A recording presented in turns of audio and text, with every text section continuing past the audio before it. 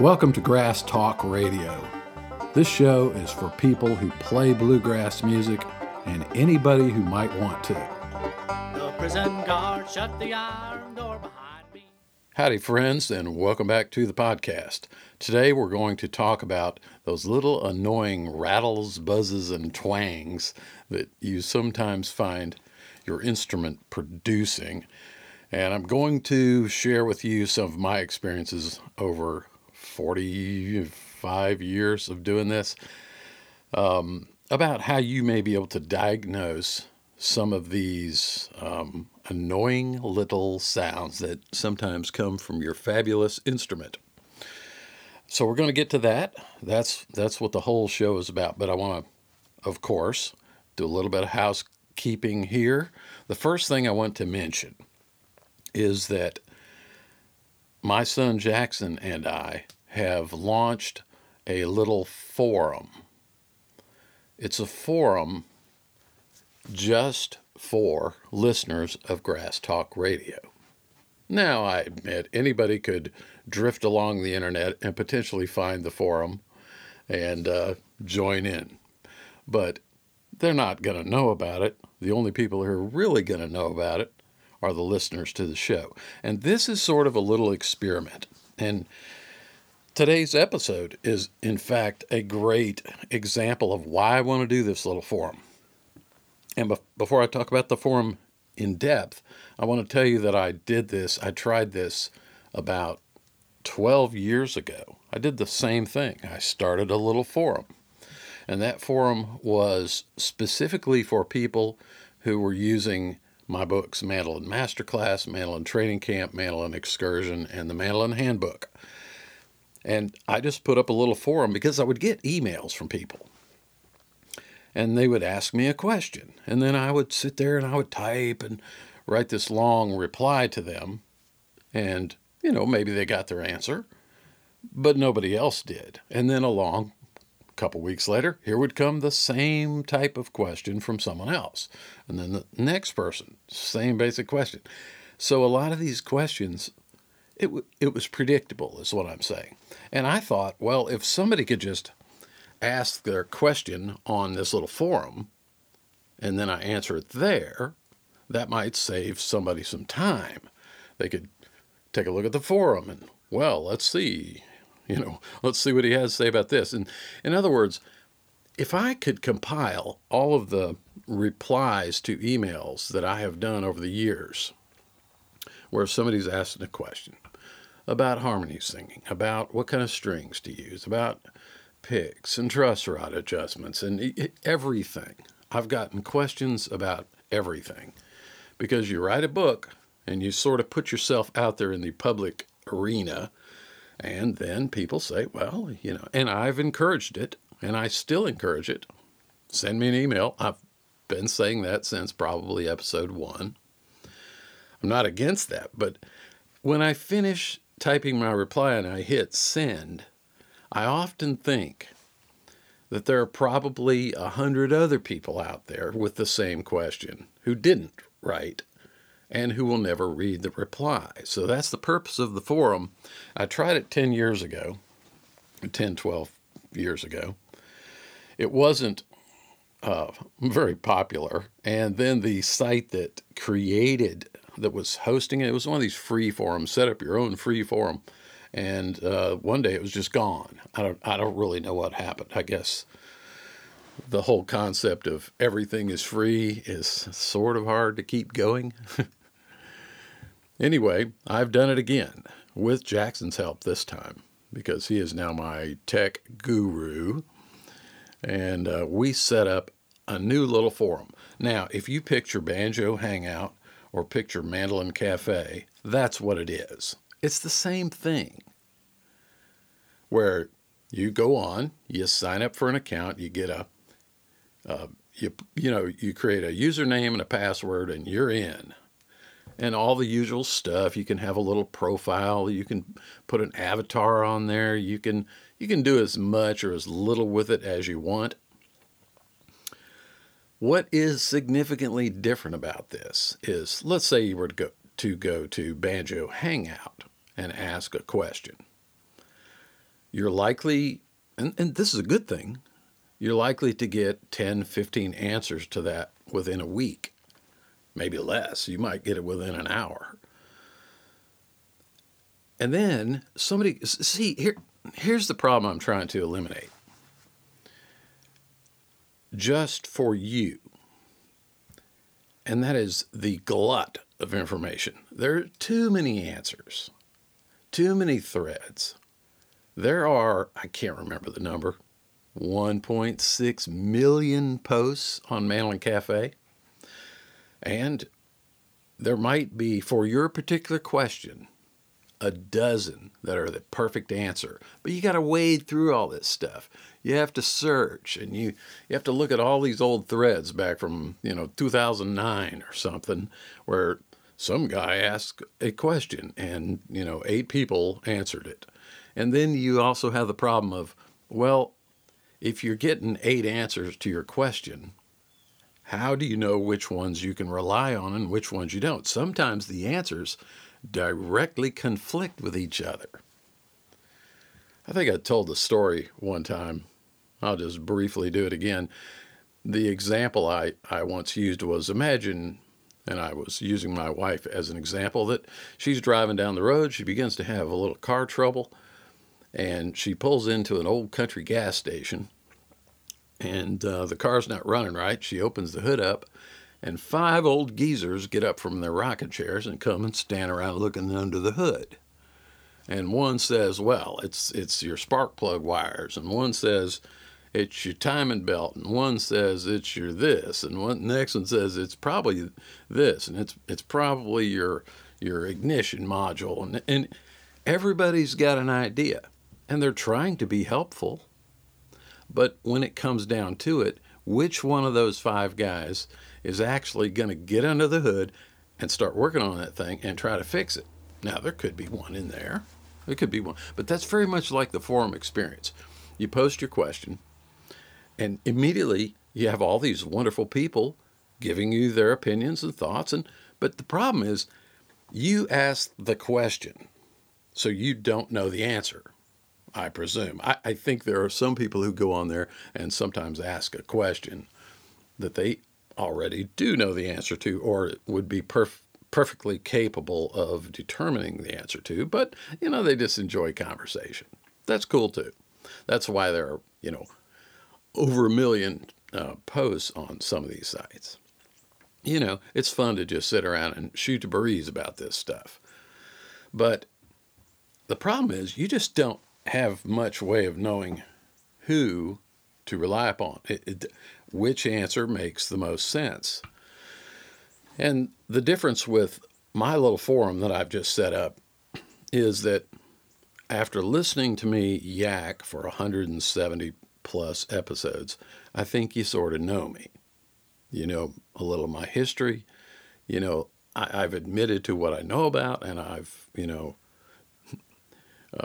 tried to dissuade you from thinking I'm an expert on other subjects and so on. You kind of have an idea who you're talking to. Now, that doesn't mean everything I've ever said or will say on this podcast is the absolute truth. I don't claim that.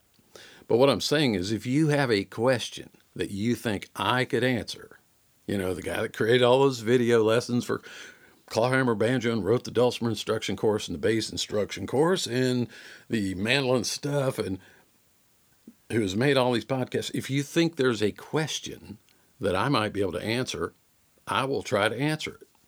But I just think it'd be better if you asked it on the forum. And you might send me an email, say, hey, I just posted a question on the forum. Go over there and look at it. Because as of right now, we have exactly 3 forum users. That's me, Jackson, and Stephen T. Smith. That's it right now. It's a very quiet place. So if you don't like crowds, and, imagine it's like going to the state fair or something. Sometimes I just want to go off in the corner, find a little picnic table somewhere and eat my chili dog. I really don't I don't like big masses of people. But when you ask a question in a place that has thousands and thousands of users, you're going to get thousands and thousands, potentially, of answers. And you're going to go away just as confused as when you arrived. This is different. If you like a little solitude, now I'm not saying don't participate in those other forums. I get in there and fool around some, and they're great resources. I'm not knocking them. I'm just saying if you want a little place where you could post, and this would be doing yourself a service and the fellow listeners. That is, when you ask a question and I give you my ideas, other people can also jump in and say, well, Brad, you didn't think about this. What about this other possibility? So it's just a little place where we can talk, basically. I've got a little section set up for podcast suggestions, like topic suggestions, guest suggestions, that kind of thing. I got a little thing called the GTR Pub, which is just a place to hang out. You can talk about pretty much anything. Now, of course, as king and god of this forum, I'm going to, I believe in free speech, but I also want it to kind of remain on topic more or less, like I've done with this podcast. I have not come on here preaching religion, politics. I mean, I touch on those subjects sometimes, but I don't, that's not what it's about. This is about bluegrass, and so is that. So what it is, it's a place where you can go over there, sign up, very simple process. And, you just heard an episode and you got a little question or a little comment or something, put it in there. And then the other listeners can also go there and do the very same thing. And this is a place that I can drop in, and I know that for the majority of people there are people who are listening to these shows. So how do you find it? I don't have the site in front of me, but it's very simple. Back about a week ago, I put a little banner on grasstalkradio.com. That long list of episodes, and if you listen through other means, through Stitcher and iTunes and Apple Podcasts and all that stuff, that's great. And I appreciate you doing that. I really do. I don't really care where you find the podcast. But the resources are over there on grasstalkradio.com. If you go there, you'll read my full-blown description, sometimes with pictures, sometimes with little extra links, YouTube videos embedded, all this sort of stuff. It's all there on that one page, grasstalkradio.com. So you go there, you're going to see a little banner that mentions the forum, and you click anywhere on that banner and it'll cart you over there and you can sign up. Right now, I said it's very quiet, and frankly, I kind of like that. I like it a little quiet. Sometimes it's just too much noise and stuff going on, especially online these days. So all I'm saying is I invite you as a listener to this show to go over there, make your little account, and post a little something. If you don't have anything really you want to ask or anything, just jump into the GTR Pub and start a thread. And we'll just see how this goes. If it's useful to people, I will continue it. And if it's not, like many things, eventually it will just go away and you can forget all about it. All right, next bit of house cleaning before we get into the topic of rattles, buzzes, and twangs is, of course, to thank everyone who has purchased any of my downloadable instructional materials, which you find at bradleylaird.com. Plus, you find all the free stuff there. There's just, I don't even know. It's like 500 or 600 pages of junk there. It'll take you a week to go through it. There are pages on there that I created 5 years ago and I've never gone back and looked at. So a couple little things. If you're cruising around the site and you see a dead link or a misspelled word or anything like that, shoot me an email or jump over on the forum and tell me about it, because, I try to keep it cleaned up, but I can't every day go look at every page. It's just impossible. So, and much like these podcasts, I've been working on trying to go back and listen to podcasts to see which of these listener emails I've read. That takes a lot of time. And I'm working on the next one. I'm always thinking about the next gig. I'm not thinking about the last one, Anyway, thank you to anyone who has purchased any of my instructional materials. That, too, is the fuel for the engine that keeps all this going. And it keeps sausage in the fridge and bacon and all those important life-sustaining nutrients. You know, your three basics: bacon, beer, and sausage. You got to have those things. And it buys a lot of dog food, cat food, chicken food, and donkey food, all that kind of stuff. I sometimes think I spend more feeding these critters than I do feeding myself. I'm actually quite certain that's true. All right, I'm rambling as usual, but hey, I've only killed 15 minutes, and you got that little fast forward button. You can skip ahead if you're one of those type of people. What else? Oh, and thanks to the patrons, of course. I saw a guy, and I saw a guy recently reduce, because see, when you sign up for Patreon, you go to patreon.com/Bradley Laird, and you can sign up and contribute a little recurring monthly sum, and to say, hey, I like what you're doing, and here's a little jingle for your pocket to help keep this thing going, and that happens. But once in a while, somebody will come along and reduce their amount. Like, I was given $5 a month, and they drop it down to $2 a month, and I feel for people like that. There's your financial situation ebbs and flows, fluctuates, as they say. I completely understand that. And it doesn't bother me at all when I see somebody, switch their amount from $20 a month to $10 a month. I figure, well, they must have some bills coming up and, whatever. I'm appreciative of whatever you do for whatever length of time you do at whatever amount you do. And I saw a guy on there who just reduced his to $0. And I began to think, I wonder what's going on. I was a little worried about the guy. Either A, I've said something that disturbed him and he's mad at me, or he's got some kind of new, financial obligations that preclude him from, whatever it was, $10 a month or something. And I was thinking, I need to go on the next podcast and just thank the patrons and thank him. And I always just usually say the first names only. So I was going to thank Brian and just mention him because he supported me for a good long while, and I appreciate that.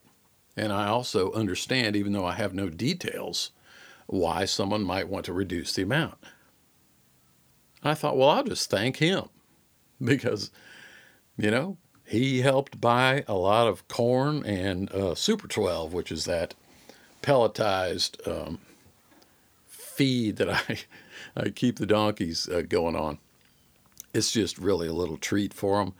If I, about 5-6 o'clock every afternoon, scoop up a quart of that and go out and dump it in their little trough, they're going to be standing there. It makes them easier to catch if you ever need to, catch them for the farrier or anything. They like the sound of that rattling bucket. It's kind of like giving candy to kids.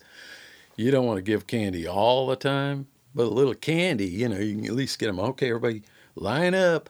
Here's your candy, That's what the donkeys do. Anyway, Brian did that for a good long while, and I appreciate that. And before I was able to get around to doing today's episode, I saw that he had signed back up. I'm like, maybe it's just because I was thinking about him. But anyway, Brian, I just want to say thanks, in particular to you.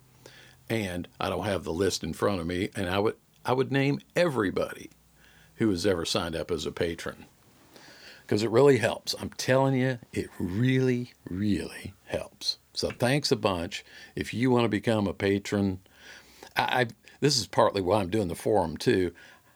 I'm not too keen on the way Patreon, like the interactions, like you could leave me a message and I'd have to go there and sign in all the stuff and see the message, but only I'll see it and only you'll see it. And that's why I did the forum. I just think it'd be better if you have something to say, go to the little forum. That way the entire group of us can see it, see my idiotic responses to it, and, whatever. It's just a place where we can talk to each other. I thought about Facebook groups, and I don't know. I'm just not a fan.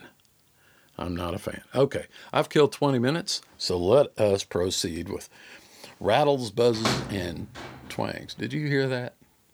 Big bam on the roof. It was when you got a tin roof. I'm out here in the tack room right now. One pecan can sound like a grenade going off. Oh, and boy, have we had the branches, limbs, and parts of trees coming down lately. The pecans, I think they just get loaded down with pecans, and they're so big and old and ancient that they've outgrown their ability to, hold up their own weight. Had a couple of big ones come down recently, so I've got a lot of little chainsawing and hauling work to do, and then had a humongous section of this crabapple tree right beside the house. I would guess that the part of that tree that fell probably weighs more than a grand piano. If you had been standing under it, you'd be squashed like mashed potatoes. It'd be awful. But somehow that thing fell. And Jackson saw it falling. Thank goodness he wasn't standing under there. He saw it falling. It missed our air conditioning unit, which I just fixed. It missed it by 1 inch. I'm feeling pretty lucky. It's kind of like, that story I told a long time ago about that. You remember the story about the pecan branch falling right where my car was parked. And when I say branches, I'm not talking to branches. I'm talking massive logs, 10 inches in diameter. They're heavy. All right, let's get on to rattles, buzzes, and twangs, because this is going to take a while. But once again, if you're listening to this and you're getting sleepy right now, because it is kind of boring, you can always hit that pause button and continue the following day. I got an email from a guy the other day who is working on learning clawhammer banjo, and he's got his new banjo, and he's got a bunch of my videos, and he's just working away at it. And he sent to me, he was concerned that his first string on the banjo sounded tinny, and the other ones didn't. Now, see, the problem is with an email, I don't know what he's really talking about. It sounds tinny to him, but what's the definition of tinny to him?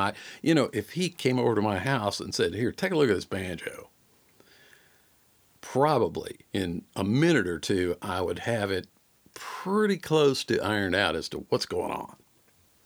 But through the email process, I don't know. Because he asked me, do you think it's the strings? Or do you think it's the humidity? Because I think he's down in Florida. Could it be the humidity? Could it be, is it just the banjo? Those are very broad questions. And unless I've got the banjo in my lap, how the heck would I know? All I can do is give you some suggestions. So that got me thinking, and I wrote him a long email and so forth. And he has sent me back a humongous audio file. And I wrote him back. I haven't even downloaded that audio file yet. It was too big to get on my iPod. So I got to do it from the desktop. Anyway, I'm going to eventually help that fella resolve that issue, or try to help. But it got me thinking, how many times has this same thing occurred with my students and with myself? I picked up a mandolin the other day. Jackson was working on a little project, and he wanted to create a lead mandolin sample pack for his digital audio workstation. In other words, what he wanted to do was record every note on the mandolin, every note, 4 times. So you play the open G, dong, dong, dong, dong. Then you do G sharp, A, and you run all the way up and down every single string. And he would record all that, and then he would digitize it so that he could go into his electronic wizard gizmo thing and program mandolin solos into this thing. So, just because it was handy, I grabbed up the first mandolin. He was going to record me, and I'm going to play him. And grabbed up the first mandolin that was handy. It's an Eastman 815 that I'd done some repairs on and so forth. A pretty good sounding mandolin. And I got all set up, and I started hitting some notes, and I'm hearing this buzzing. It's like a little irritating buzz. No matter what note I played, there was a little buzz, and I'm looking it over. I'm looking, checking the tuner buttons, just looking at everything, shaking it, tapping on it. I said, Jackson, let's just grab my other mandolin. We'll get the flat iron. So set that instrument aside, pulled out the flat iron, and I recorded his samples for it. I'll probably later, he's finished that now, I'll probably later put a little sound sample on here and see what you think of what he created. But anyway, as soon as I was done recording with that, I went back to the Eastman. I was like, all right, and I'm holding it in my hand, tapping on the neck, and I can hear a buzz. And so I thought, well, it's probably the truss rod cover or the truss rod adjustment nut. So, checked the tightness of the truss rod cover screws. They were snug. I went ahead and took the cover off. Then I got my little wrench so I could reach in there to check the snugness. I'm not really trying to adjust the truss rod. I just want to see if the nut, there's usually under that truss rod cover a little brass nut and usually a washer. Well, if that thing somehow vibrates a little bit loose or humidity changes the geometry of the instrument, it's possible that that little nut could get slightly loose and that little washer can rattle in there. I put my wrench on there.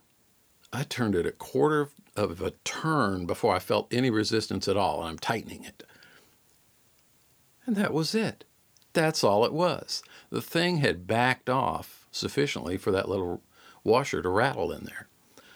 All I did was lightly snug it back up, put the truss rod cover back on. Sounds great. Rattle gone. So that's what we're going to talk about. I'm going to give you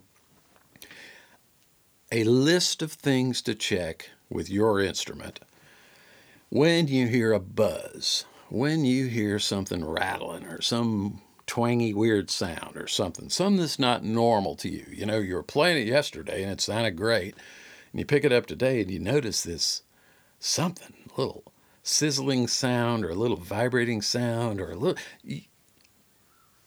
Let's just talk about these things, and I'm going to cover them.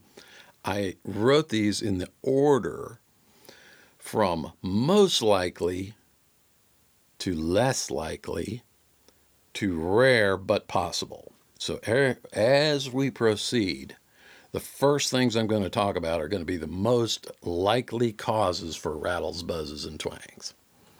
And as we near the end, it's going to be the rare but possible. Any one of these, or multiple ones of these, could be the cause of your problem. But you don't know. But what I'm saying is you don't want to immediately think that, the internal glue joints of your guitar are coming apart and you need to go inside it and start looking around and with a mirror examining your braces inside your guitar and stuff like that. Because that's probably not the cause. So let's begin with the most likely possibility, and I don't care what instrument you're playing. Banjo, mandolin, guitar, fiddle, bass, dobro. The first thing you want to check are the strings themselves. You can have a string fail, and in particular, I mean wound strings. If the winding of the string becomes loose from the core, it can sound funky. So that's a possibility. So start there. If you have a new set of strings of the same gauge, same type, or let's say you want to kind of eliminate, before we get into the bad string, you want to decide, if you're hearing this noise when you play a string. So play each string individually. Is it one string, some of the strings, or all of the strings? This will give you clues as to what may be the cause. If it's one string, you might just change that one string and see if it just went away. If so, you can say, bad string, problem solved. Okay? If it's some of the strings, well, it could be that multiple strings got weird all at once. That's actually not very likely. What are the odds that two strings would suddenly have, a problem? I'm just saying, check the strings first. So play them individually. If it's all the strings, every string makes the same noise, it's probably not the strings. So your next thing are consider in diagnosing this the frets, or in the case of even a bass or a fiddle, the finger positions you play up and down the fingerboard. It is very possible that you can play, let's say you're on the bass and you play your open G string. Boom, sounds beautiful. Then you go up to an A note and it buzzes. And then you go up to a B flat or a B and it doesn't buzz. See, that tells you a few things. It tells you your problem's on the A. Now that would lead me to believe immediately that there's something going on where the string is vibrating against the fingerboard. You may have a little hump in the fingerboard, which could be caused by a little divot, a little low spot worn into the fingerboard underneath where you play that A all the time. But it tells you right off that it's not the end pin rattling or something. Although, let me say this little caveat. Everything I say could be false in this episode because there's a lot of weird gremlins with instruments. It could be that the end pin in your bass is vibrating, but it only vibrates when you play that particular A note because of resonances and sympathetic vibrations and things. But just logically, start playing notes on the string, up and down the string. If your buzz only occurs on an open string and it goes away immediately when you start fretting notes or fingering notes, then it's logical to be suspicious of the nut. Doesn't have to be, but that's kind of logical. If it buzzes all the way up, you might be a little more suspicious of the bridge end or something else on the instrument. Next thing to consider in your diagnostic examination is the body of the instrument itself. I've picked up my bass before and played a few notes and it sounded like it was rattling or something. And I start tapping on it. I'm damping the strings with my left hand. I'm just sort of rapping on it with my fingertips here and there. See if is it the body of the instrument making the rattling sound without the strings involved. And many times it's something as simple as a loose end pin, or I've had a few cases where it was actually a lamination, the 5-layer base, plywood base construction. A little strip of lamination is broken loose and it's, a little sliver where you bash the thing, throwing it in the back of the pickup truck. Just that little strip of wood had come unglued and it rattles a little, and you glue it back down and everything's fine again. But also examine the body of the instrument. Look at it. Is there cracks in it? Is there a split? Is there something going on with the body? Just have a look at it before you begin to go through this entire list of possibilities. The other thing you want to consider in your diagnosis is the sound intermittent or is it all the time? So if you can make it do it sometimes, but you can't make it do it other times, it's going to be harder to diagnose. I'll give you that. So think about those things. Is it all the strings, some, or all? Is it certain frets, certain fret positions, or all fretted positions? They all do it. Look at the body. Look at the neck. Okay. That gives you kind of an overview. You want to look at the whole instrument before you start going through these things. So we've already covered now, you might have a bad string. Let's move on from that. Then the next thing is probably the most likely cause of buzzes, rattles, and twangs, and that is loose parts. That could be screws, nuts, and bolts. Any kind of screw, nut, or bolt on your instrument potentially could be the source of your buzzing. And almost all instruments have them. Upright bass has, you've got your end pin screw. Sometimes they're little screws holding on if you've got a wire tailpiece gut. Sometimes those little bolts. On banjos, it could be, there's, God, how many nuts and bolts on a banjo? One of them being slightly loose could cause rattling and buzzing. Truss rod cover, those little tiny screws up there. It could be the plate of the truss rod cover itself is rattling. As I said before, it could be the nut on the end of the truss rod. The stuff that's external, it can be, like your banjo strap. If you got one of these, and God forbid you have one of these banjo straps with the metal clips on the end of them, you just snap them on the side, that could be rattling. Or there's a lot of cheap banjos that used to have a little extra stud that stuck out of the side, mostly on old bottle cap banjos, and had a little stud out there with a little D-ring on it, and this is where you were supposed to connect your strap. Of course, most people don't actually use them, but that little D-ring could sit there and rattle. And I used to always recommend that people take a pair of pliers and just yank that little D-ring out, get rid of it. Because it's just, all it is an extra rattle. It's kind of like those little small cymbals they stick on the side of tambourines. It's just a thing to make extra racket. So what you want to do is go over the instrument head to toe. Look for every screw, nut, and bolt. Feel them with your fingers. Banjo brackets, go around and grab each bracket and see if you can wiggle it. Grab each nut on the back, and you may have to take your resonator off to do this if you're a bluegrass type banjo player. Take the resonator off.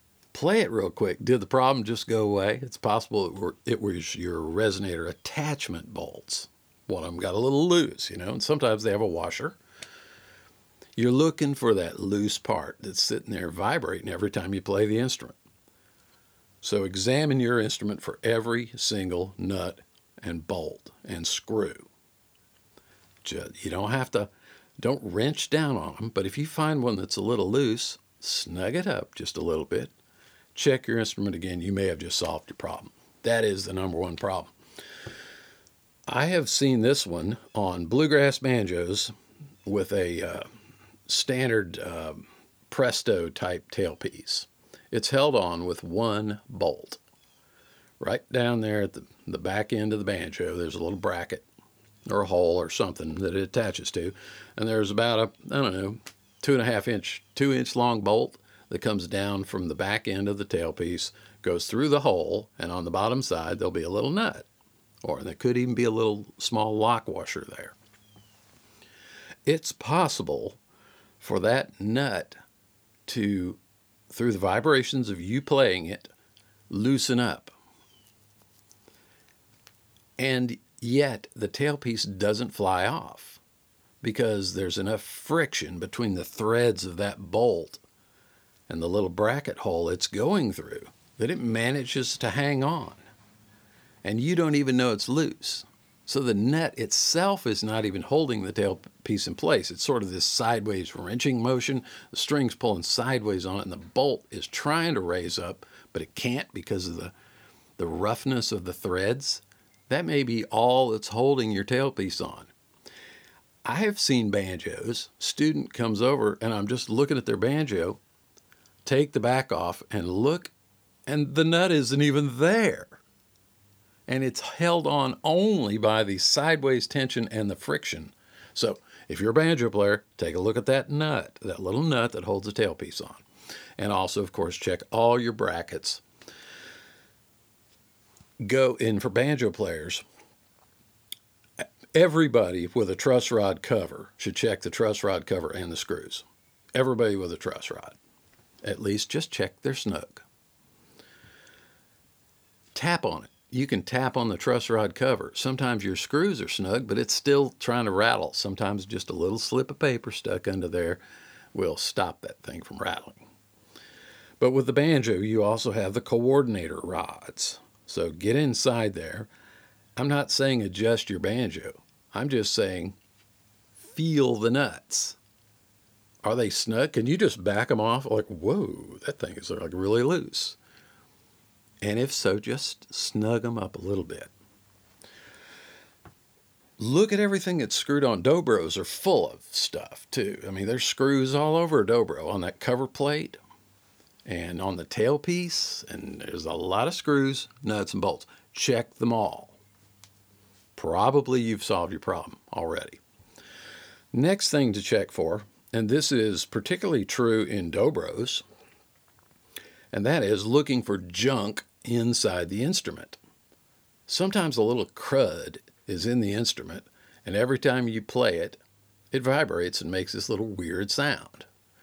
Dobros are particularly susceptible to that because of the resonator cone inside, and if you're playing it on your lap or even standing, the cone faces up.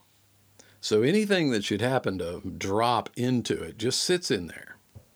If you've ever, just imagine this, let's say you have a bongo drum and you drop a couple of grains of rice onto the top of your bongo drum or your banjo head. You can do this on a banjo.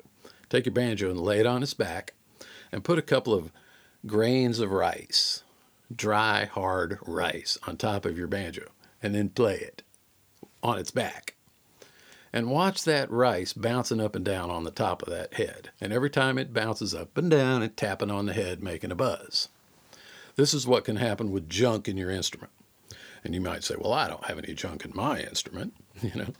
Ooh, look inside. You'd be amazed at the fuzz, spider webs, lint balls, little wood shavings that have been in there since it left the container ship from China or whatever. Junk does accumulate inside instruments, and sometimes it'll sit there and make little rattles and then go away. And that's why sometimes when I'm examining the body, I shake the instrument. You might have dropped a little pick inside your guitar, or somebody that was trying out your guitar might have dropped your best pick inside the guitar and didn't tell you and handed it back to you, and it wasn't rattling when they handed it back, and then 3 years later, you hear this rattle, and you look inside there, and there's that dadgum pick. It has moved to a new spot where it makes a little noise. So look inside, turn it upside down if you got F-holes and, round holes and stuff like that. Turn it upside down, give it a little bit of a shake, see what falls out. You might be amazed. There could be some crud in there. Of course, you can also take an air compressor and don't blast it out at, 200 PSI or anything. But you can blow a little air in there and watch what blows out the other hole. If you go in one F-hole on a mandolin with a little air, psh, psh, psh, psh, or you can get some of that canned air you clean your computers with, and watch what comes out the other side. There's a lot of junk collects in there. Sometimes you might have a little, this is something I've actually seen as a little blob of glue. Because when they glue the instrument together, we're talking guitars, fiddles, mandolins, and basses primarily. When they glue it together, that's the last time anybody's going inside that instrument. They glue that back on or glue the top on, whichever way they're doing it. And there'll be a little squeeze out of glue inside. And sometimes there's little balls of glue that are just dry and hard all around inside there. Well, and you're at a party, at a little jam session, and you bump into a picnic table with the corner of your guitar, and one of those little tiny hard glue balls that's a quarter the size of a BB breaks off. Well, now it falls down inside your guitar, and it's like that grain of rice. It may not rattle today. It may never rattle. It may fall in with a lint ball or something and never be a problem. But it can be that's a source of this sort of thing. Take a look at that junk inside the instrument. I used to see this all the time, tuning pianos, with grand pianos especially, because like the dobro, the soundboard faces up, candy wrappers, pencils, paper clips, and they just lay on that soundboard, and every time they play, usually certain notes, because certain notes make certain parts of the soundboard vibrate and other notes don't. You may notice that, every time I play a B note on my dobro, I hear this buzz. Well, if you look at the modes of vibration of the instrument and the cone and so forth, it could just be certain notes that cause the problem. But it could be junk. Check, see if you have junk in your instrument. I've seen brand new instruments. I saw a guy came for lessons one time, had a Chinese-made upright bass, probably the cheapest upright bass available at the time. Come over, taking lessons, rattling, buzzing. It sounded like it was awful. We take it out in the yard and get to looking in there. There was wood shavings, basically Excelsior, like you're carving wood with your planes and these curls of wood and chips of wood and stuff, that accumulate on the floor. I think they used that for packing material, like when they crate it up and they put the bass in a big giant cardboard box or wooden crate or something. They use the floor sweepings as packing. Well, a bunch of that had gotten inside the bass. So we get the air compressor out, put the hose in there, and start blowing it out. I must have blown out 2 or 3 gallons of wood shavings out of the other F-hole. So sometimes it's just junk. Even a new instrument could have junk inside it. All right, next thing to look at are the frets. And of course, this only applies to fretted instruments.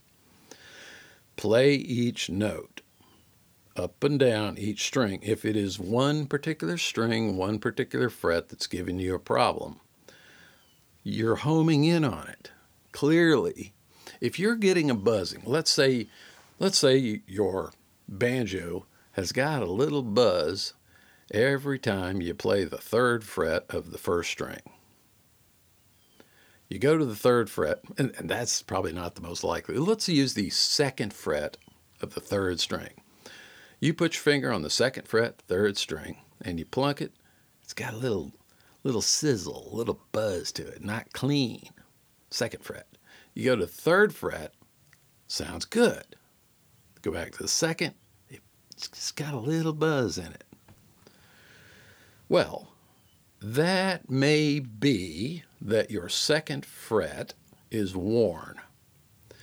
It's worn out a little bit because your frets are designed to wear out. They'd rather you wear out the fret than the string. If that fret becomes a little worn, when you press it down to play the 2nd fret note, it's lower than it used to be.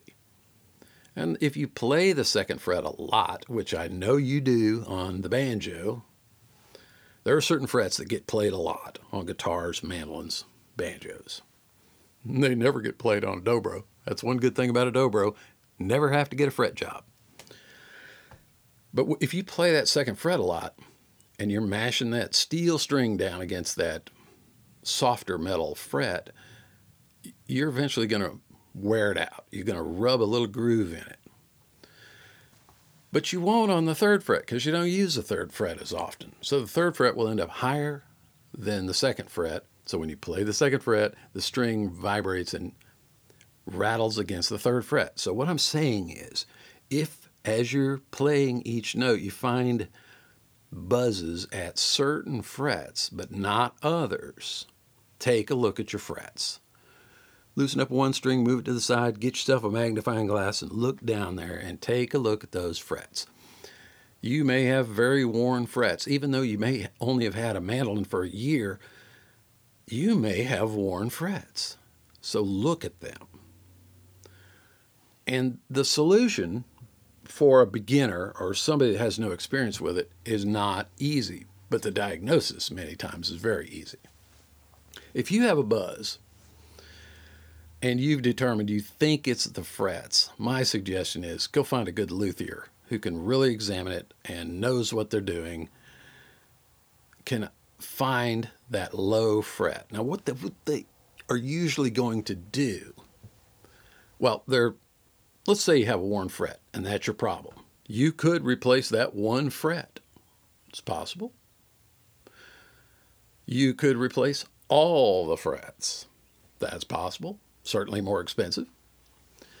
You could do what is known as fret dressing, and that is the luthier will take all the strings off the instrument and use a flat file and level the frets. Any fret that's a little high gets knocked down. Frets that are low aren't being touched.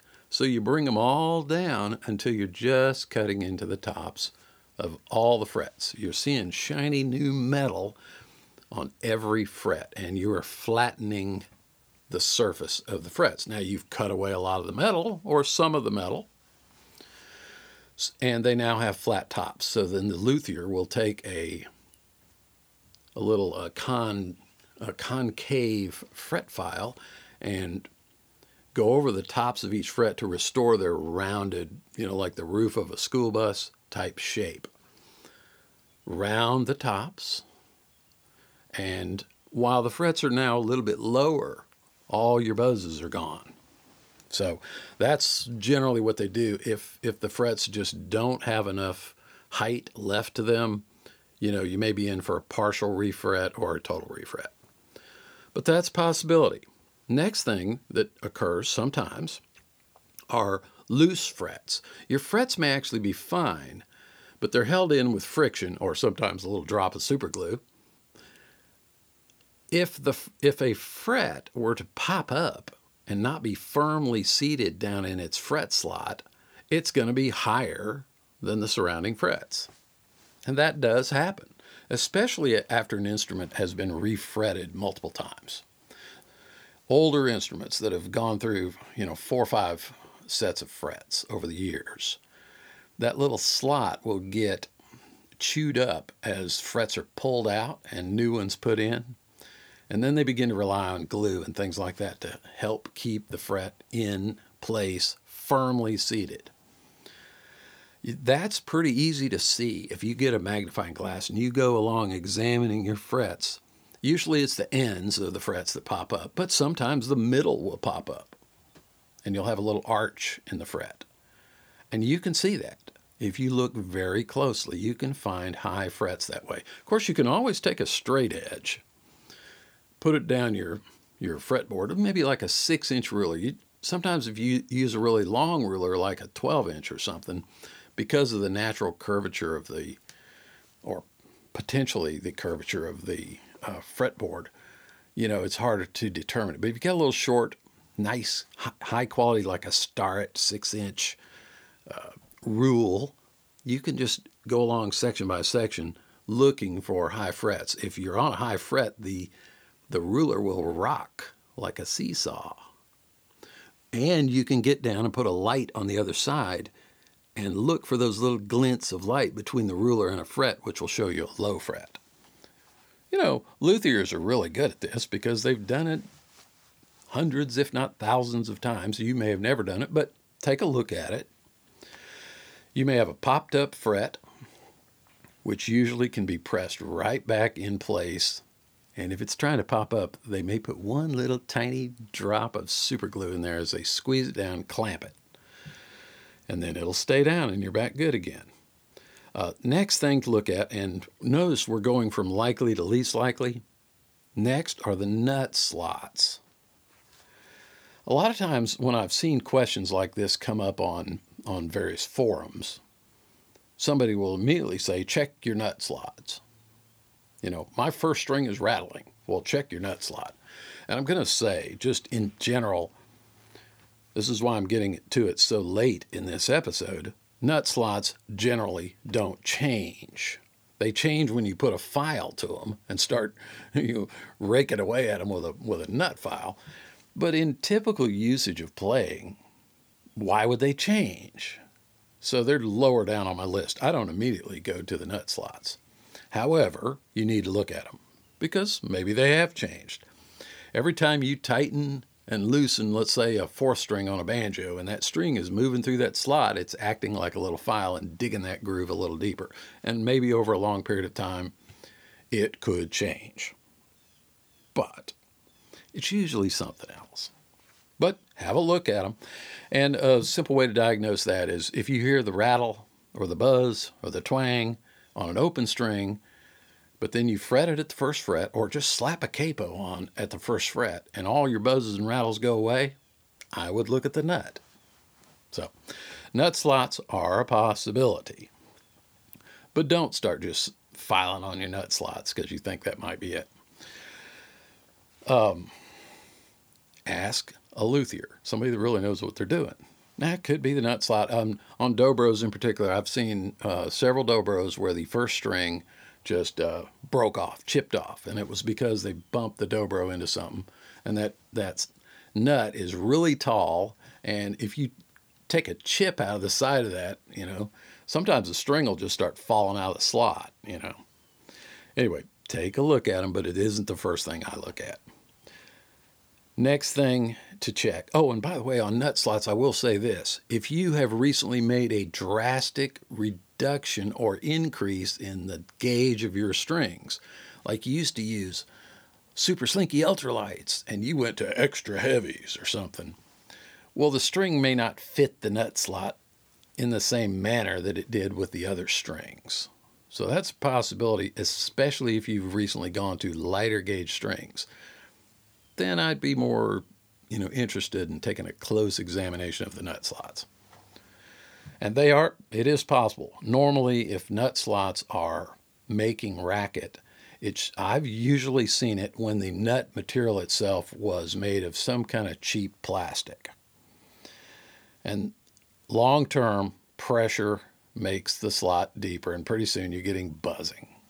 So having a good hard material like bone or pearl usually your nut will never change once you've adjusted it the first time. Okay, other end of the string, the bridge and the saddle, same kind of thing takes place there. However, on most of your instruments with wooden bridges, banjos, mandolins, not guitar, dobros have wooden saddle inserts, fiddles, that's wood, and that's not as hard as the nut material. So sometimes if you're playing an open string and you're getting a rattle or a buzz, I would be suspicious of the wooden saddle because that string is going to eat its way down into that really hard little ebony strip on top of a banjo bridge or your fiddle bridge or your bass bridge. Anything made of wood could compress and get deeper over time. So those slots, I would go to them before I would go to nut slots. Take a look at that. I've seen saddles on guitars where you got this hard piece of micarta or bone or something in there, and you would think that wouldn't wear out at all. But you play that guitar enough and that string vibration will grind away at that saddle and create little grooves in the top. And sometimes that can be your problem. So have a look at that. Take a look. I would, once again, be suspect of wooden parts before I'd be suspect of bone or micarta or pearl. Plastic, definitely be suspect of. All right, next thing, and this is in particular response to the guy's question, could it be humidity? And yes, it could be humidity. But it's probably not. It could be, might not. See, instruments do change with humidity. Certainly if you have a skin head on your banjo and it gets really humid and your banjo gets really slack and the head sags and now the strings are like half the distance that they used to be over the frets and you play it and it sounds like crap. Well, that is humidity. So yes, it can happen. Humidity can change it changes the size of the instrument. Your guitar swells and shrinks. Your mandolin swells and shrinks. So does the bridge, the neck. Yes, it can be humidity. In particular, if you're a player who likes a really low, easy to play action, then humidity is a possibility. This is why they make adjustable bridges. If you're one of those people that likes your action really low on your mandolin, and you begin to encounter noisiness, strings hitting the frets, vibrating. You're playing the 10th fret and you're playing a note and it's buzzing against the other higher frets. Could be humidity. And that's why those little adjusting screws are there. Take a little tension off, give them about a half turn, raise them up a little bit, tune it back up, play it. Did you solve it? Very common on basses. That's why they make adjustable bass bridges, very much like the mandolin bridge, just a much beefier version of the same idea. Banjos, that bridge can go up and down, and if you're kind of in that low action camp, you like your instrument really low, and I'm like that. And if you're one of those people that like your action really low, you're going to deal with more occasional changes. That's just part of the deal. If you play with super high action all the time, you're probably not going to have any buzz and rattles. You will have sore hands and calluses that should be in the Guinness Book of World Records, but you probably won't have a lot of buzzes because the string angle, as it leaves your finger, takes off at such a steep angle it just doesn't hit anything. So if you want a really buzz-friendly instrument, just crank your action up really high and start working out. I like mine kind of low. But do consider humidity, and I suggest that you listen to episode 138, Humidity, on this podcast. Maybe you already listened to it. Go back and listen to it again. I talk all about how humidity affects the instrument. Let's talk about back to banjos. You get these buzzes and rattles. It could just be your head. It's gotten loose because the plastic stretches over time, or in the case of skinheads, not those guys, not them, I'm not talking about them guys, the skinheads. I'm talking about your skinhead on your banjo. Humidity is going to definitely change it. So if it's sagging, if any banjo head is sagging profusely, your action is going down and you're more likely to have buzzing notes at various places on the fretboard. Check it, tighten it up, dry it out, do what you got to do, and bring that head back to normal and everything's cool. You put a new banjo head on, just like a new set of strings, they're going to stretch for a while. Then you're going to have to retighten it. 6 months later, you probably need to retighten it again. But eventually you reach a certain equilibrium in that the mylar of the banjo head has stretched to it's just not going to stretch anymore. It sounds like something George Bush would say. Then you probably don't have to fool with it very often. But take a look at that. If your head is loose and you can mash on it pretty easy with your thumb and watch that bridge go up and down, tighten the head. Another possible thing on banjos is you may have a split in the head.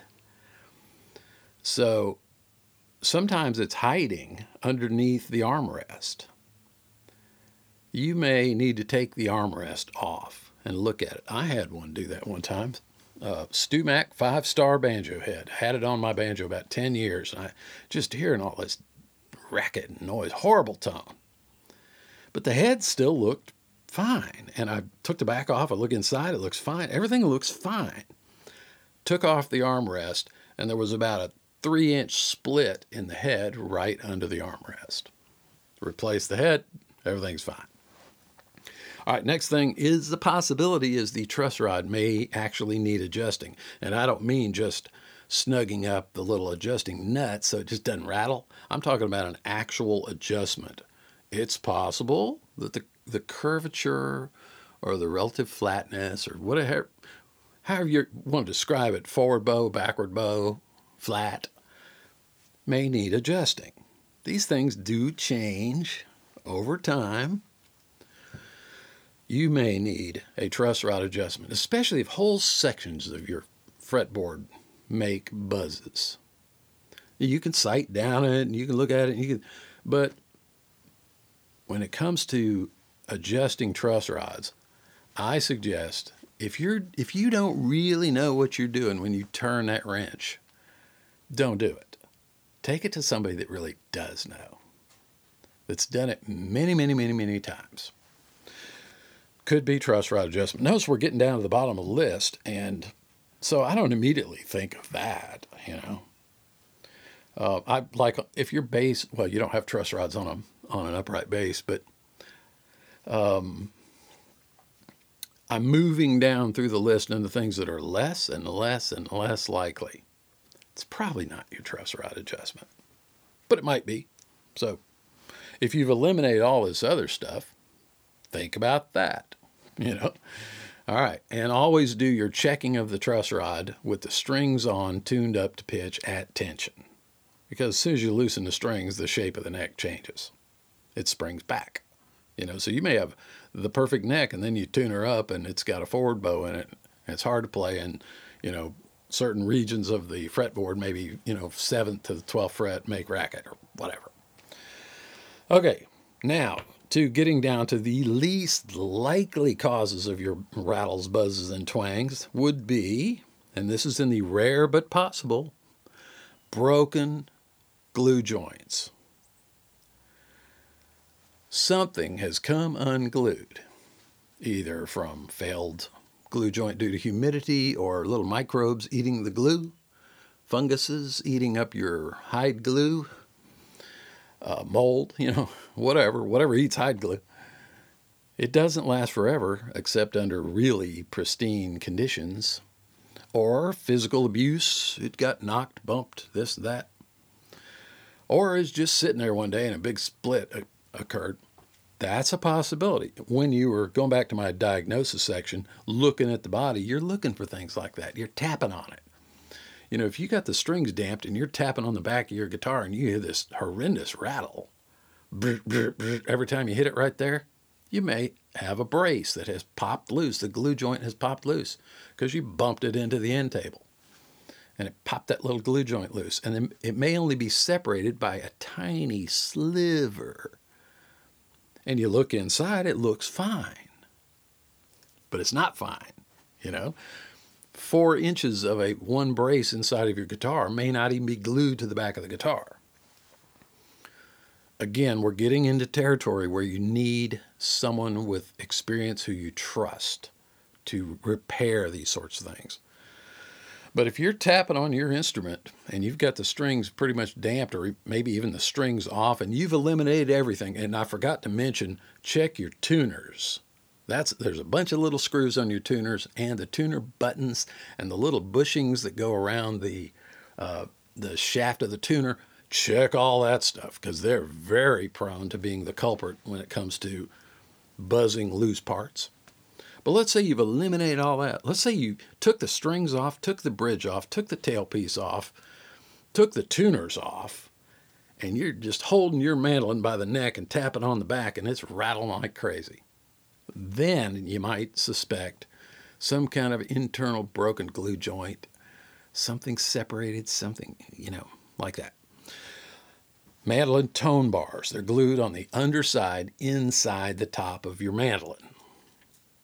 It is possible for one of them to come unglued. I've seen it once. And a student's mandolin had a Chinese mandolin. I want to say Michael Kelly. Don't remember. I think it was a Michael Kelly. And it just started making horrendous noise.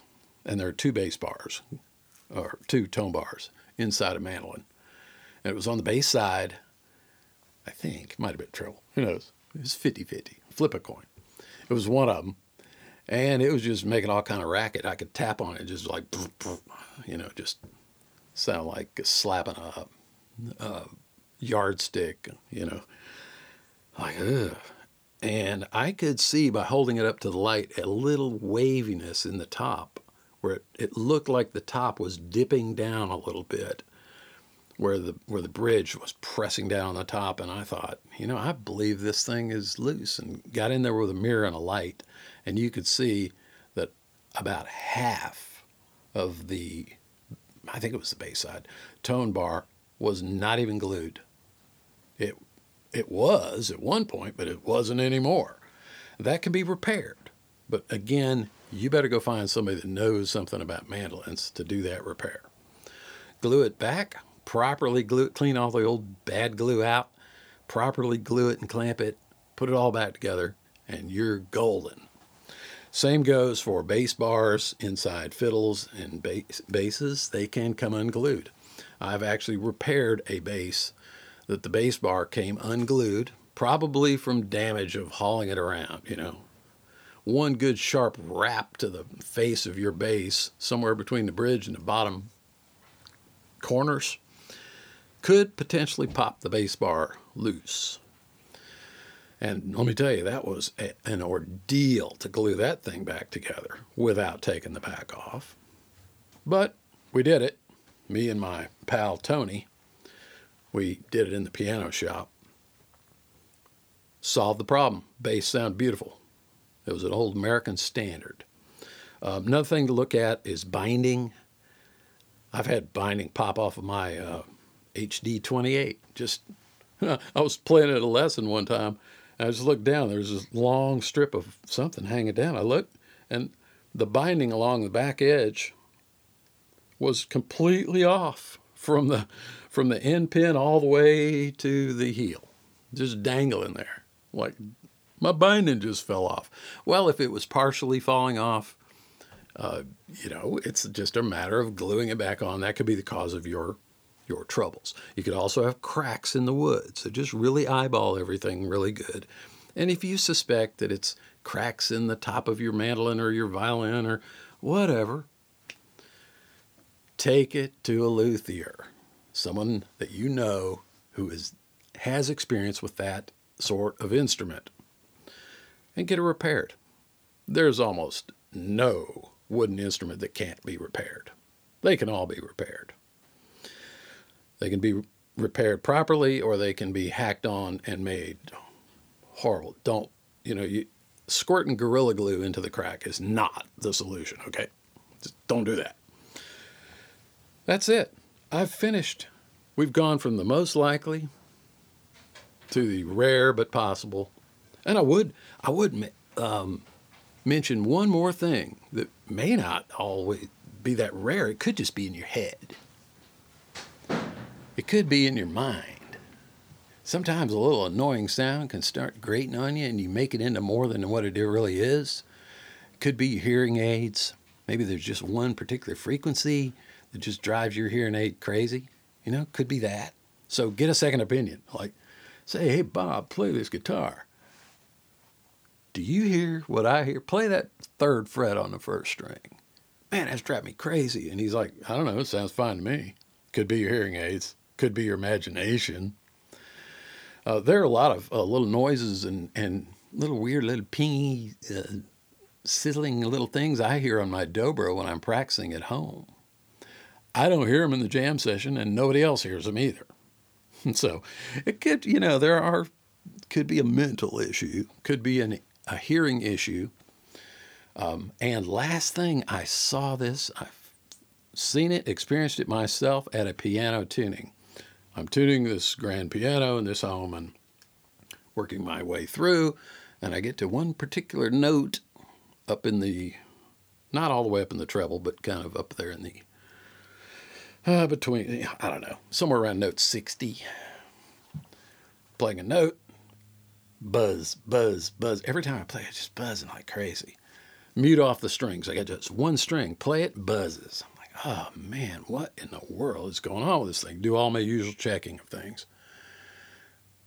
I can't eliminate that buzz. I finally discovered it was this gigantic 3-foot by 4-foot mirror. Gigantic mirror in a frame hanging on a wall right behind the piano. I just took the mirror and just scooched it around a little bit on the wall, played the note, no buzzing. So sometimes it's stuff in the room vibrating sympathetically that's causing the buzz. Take it to a different room, go to some different places and see if you could duplicate the same thing. It could just be, you left a soda can sitting on your end table, and it's just tuned to a B flat note. Every time you play a B flat note, the little can dances around on that glass tabletop and you think it's your instrument. Could just be that tin can. So consider at the very end of this, could be your hearing, could be your hearing aids, could be junk in the vicinity. All right. This went longer than I thought, and I appreciate your patience. But I know how annoying these rattles, buzzes, and twanks can be, and usually The problem is very simple. It's just a matter of finding it. So good luck. Hopefully you're not having these problems, but I can assure you, if you play longer than 2 years before you give up and quit, if you play longer than 2 years, this will happen to you. So keep in mind, whatever number this episode is, if you begin to be annoyed by the little oddball sounds produced by your instrument, come back and listen to this one again. Y'all take care, and I will be back next week with another fabulous episode of Grass Talk Radio. See y'all later.